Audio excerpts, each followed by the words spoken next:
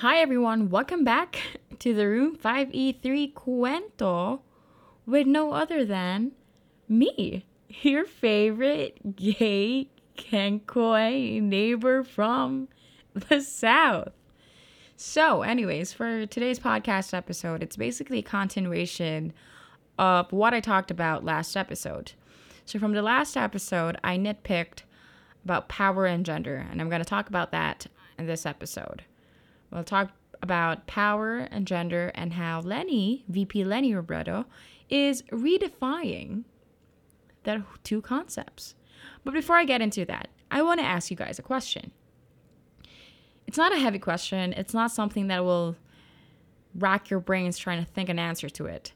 But the question is, how can you continue to fight for women's rights? Now, I have an answer for that, and I will answer it at the end of this episode. But power and gender. Let's begin. Power and gender. How is VP Leni Robredo redefining those two concepts? And why is there a need to redefine it? Why is there that sudden act of redefining power and gender? The concept of power and gender. Well, the misconception there is that it's a misconception to think that we need more women in positions of power. The notion that women can lead is not the same as women are the best people for the role in leadership.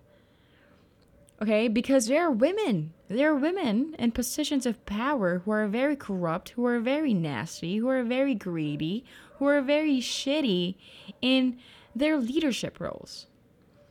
And while I do believe that the best man for a job is a woman, I also believe that not all women are the best people to be in positions of power. Because if you say that, then GMA left the fucking group chat. Cynthia Villar left the group chat. Amy Marcus left the group chat. You know what I mean? Because while I do understand the thought in saying that women are the best people in positions of power, the problem there, the problem with that misconception is the reality that there are too few women in positions of power. So a lot of the times, people would think that the solution to that is just have more women in power.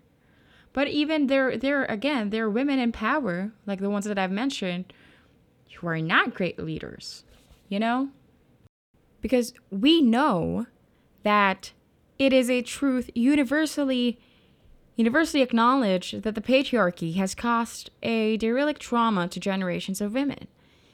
And while we do celebrate every chance a woman is able to climb the top, we must understand that power and gender are two different things.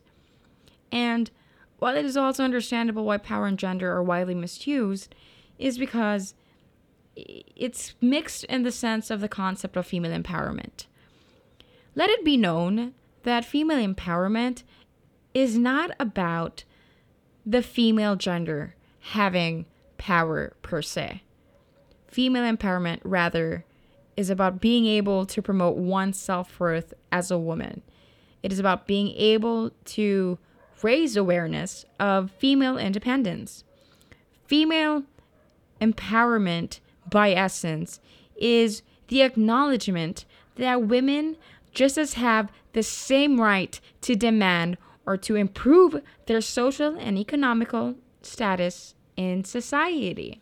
Female empowerment basically is the idea that, it is about empowering females, the demand to be acknowledged. It is the demand for their rights to be acknowledged in a society that makes women vulnerable.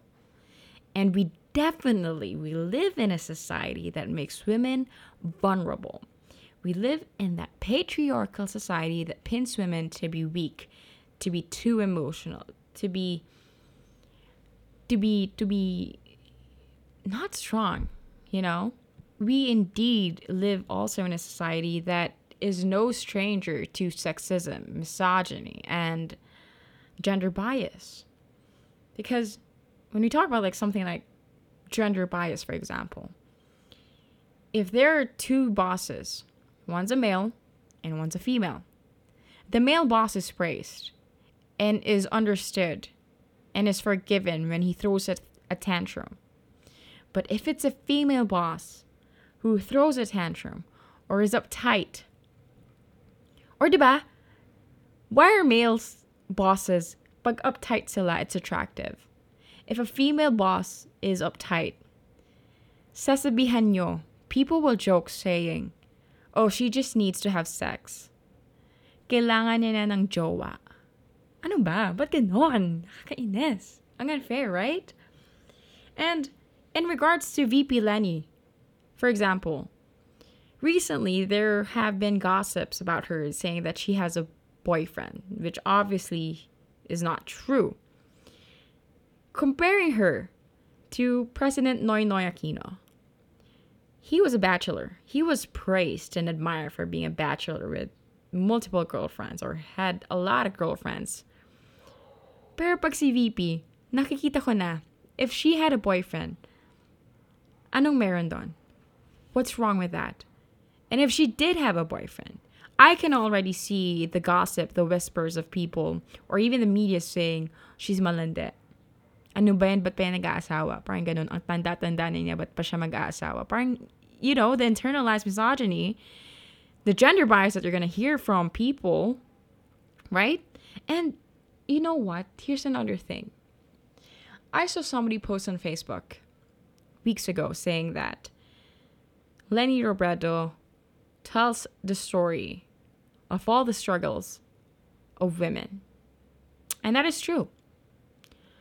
But what's sad about that is that you hear it from fellow women bash Leni Robredo. You hear fellow women degrade, disregard, look down upon Leni Robredo. You'll hear fellow women call her lutang, bobo, or discriminate her for merely what? Being a woman because of that internalized misogyny. And from all the people, diba? From all the people, they should be the ones who should understand. Them, bilang isang babae, should understand what it feels like being called bobo or lutang or merely being discriminated. Because I guarantee you, walang isang babae hindi binastos ng isang lalaki. Every single woman that I know, I've been called lutang, bobo. I've been called uptight, bossy, a bitch. I've been, binastos ako. I've been discriminated for merely being a woman. And I know every female that I know in my life has experienced the same thing. So it's really sad to see and hear females, fellow females, degrade or not support a fellow female. I mean, okay sana kung wala talagang ginawa si Leni. Kung totoo yung mga binabash nila kay Leni, right? Okay yon, pero hindi eh. And even if you were gonna call out somebody, call them out. Do not shame them. Okay? Also, I want to disclaim, this is not me, this podcast episode is about power and gender, not me being a fanatic of Leni Robredo. I am not a fanatic of Leni Robredo, okay? I'm a supporter, and even though I don't really support a lot of the things that a few of her platforms, specifically her not, her take on abortion and divorce and same-sex marriage, I do believe naman, okay? I do believe that Leni Robredo is the most eligible candidate for the role of presidency. And even though there are some things that I do not agree with, one thing that is pushing me to still vote for her is the belief that I know she will listen to the public when we say allow for abortion, allow for divorce, or at least to the extent of same-sex marriage. Because alam ko that she will listen to the people. Because that's how she is. That's how she's proven to be as a politician, as a person, as a female, or yeah, bilang isang tao sa in a powerful political position. And like, regardless of gender, Leni Robredo, as a person herself, has proved to have really great leadership. We can definitely see it. As a matter of fact, she's inspiring, right? Many have bore witness to it. And eto. One counter argument that I heard about Leni being, dapat si Leni bilang isang the best candidate. One argument that I heard was them saying that, do we really hold Leni Robredo to be the best? Or is the Philippine government just down bad awful that it's just probably bare minimum, but we praise her for it? The thought there is yung, alam mo yun, sa sobrang sanay mo sa isang toxic relationship, kinikilig ka na sa mga bare minimum. But bare minimum ba talaga ginawa ni Leni? She carries the country. Yung iba nga dyan, barely nothing, pero tatakbo bilang isang presidente. Ano yun? Right? So, again, while I do believe that dapat si Leni, there are still things naman na, I oppose. But I know that, I know that when we call her out, when we criticize her, she will listen to us. She'll take accountability. She will be able to serve she's a public servant, so she's supposed to serve us. She's supposed to listen to us. And, actually, while hindi naman ako masyadong sumasang-ayon with her stand on sex marriage, I guess I can forgive. Wow, kala mo kung sino, no? But I guess I can, accept her take on same-sex union. Pero ito na nga sinasabi ko a lot recently. I'm hoping one day we have a member of the LGBTQ community who becomes the president of the Philippines. Kasi kahit papeles lang naman, even if marriage is literally just bounded by a contract or by a piece of paper, it's still nice to know or legally say that, yeah, as a wife, this is my wife. As a husband, this is my husband. That would be nice naman. Actually, you know what? It doesn't even have to be a gay president or a queer president. But even a cisgendered male or female, just be an ally to same-sex marriage, But anyways, going back, how is Leni Robredo redefining power and gender? Well, in one major sense, is the representation. Leni Robredo's run for presidency is a big win for validation. Because for female validation, for female representation, while, there's a huge number of females in our government, but only a handful understand what true leadership is. And what's really inspiring to understand, to see, to take note, is since Leni filed for candidacy, you start seeing many people, thousands of Filipinos, millions of Filipinos talk about feminism, about women's rights, even post about hashtag Abante Babae or hashtag Babae Ka. And mostly, it's from men. Because pansin ko, from my male friends on Facebook, for example, a lot of them would be posting about Leni, would be praising Leni, acknowledging Leni not only as a great politician, but as a female.